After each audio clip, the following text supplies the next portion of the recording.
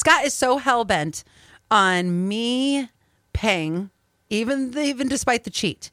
And I said, well, I'm going to write little comments on Venmo about the situation. So here's what I'm going to do. I'm going to pay you $1 every day. And every day, it's going to be a degrading comment. Okay. I'm still getting paid.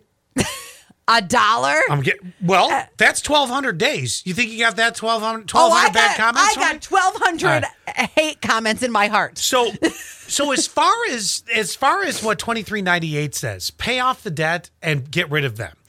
I'm afraid if you keep the debt, it is going to become a reminder to you. In the very beginning, it is going to be a spiteful move. Oh, well, you cheated on me. Yes. So this is my way to get back at you.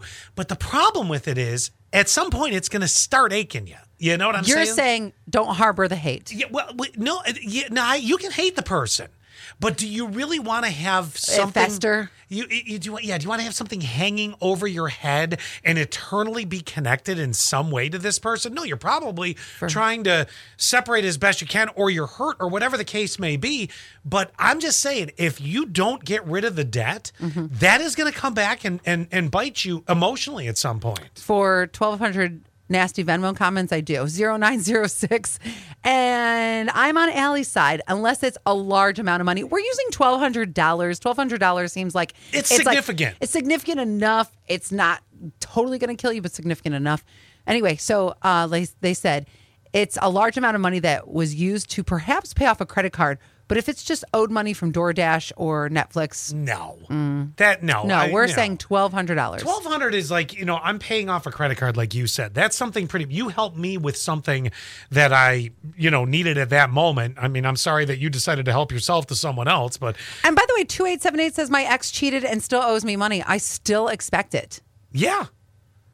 Yes. I wouldn't. 9240. They said so. Well, they said if I owe Scott money. Hang on. I got to jump up to 0906.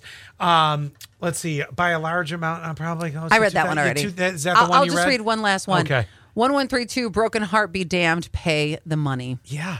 And I'm afraid that even though you're pissed at them, it's going to eat at you at some point.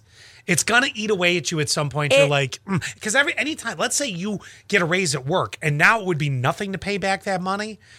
At some point, you're going to go, I still owe that money. I can't believe I'm saying this, but I'm going to, because of course I don't want to pay them back, right? Right. And along the lines of what you're saying, after going through a really nasty breakup at one point, I did get to a point, and again, I can't believe I'm saying this, I did get to a point where I said, I have to evict them from my thoughts. Right. Because they are taking up rent in my head that they don't deserve. Yeah. So I did. There you go. And that's what I'm saying about why to get rid of them by paying them.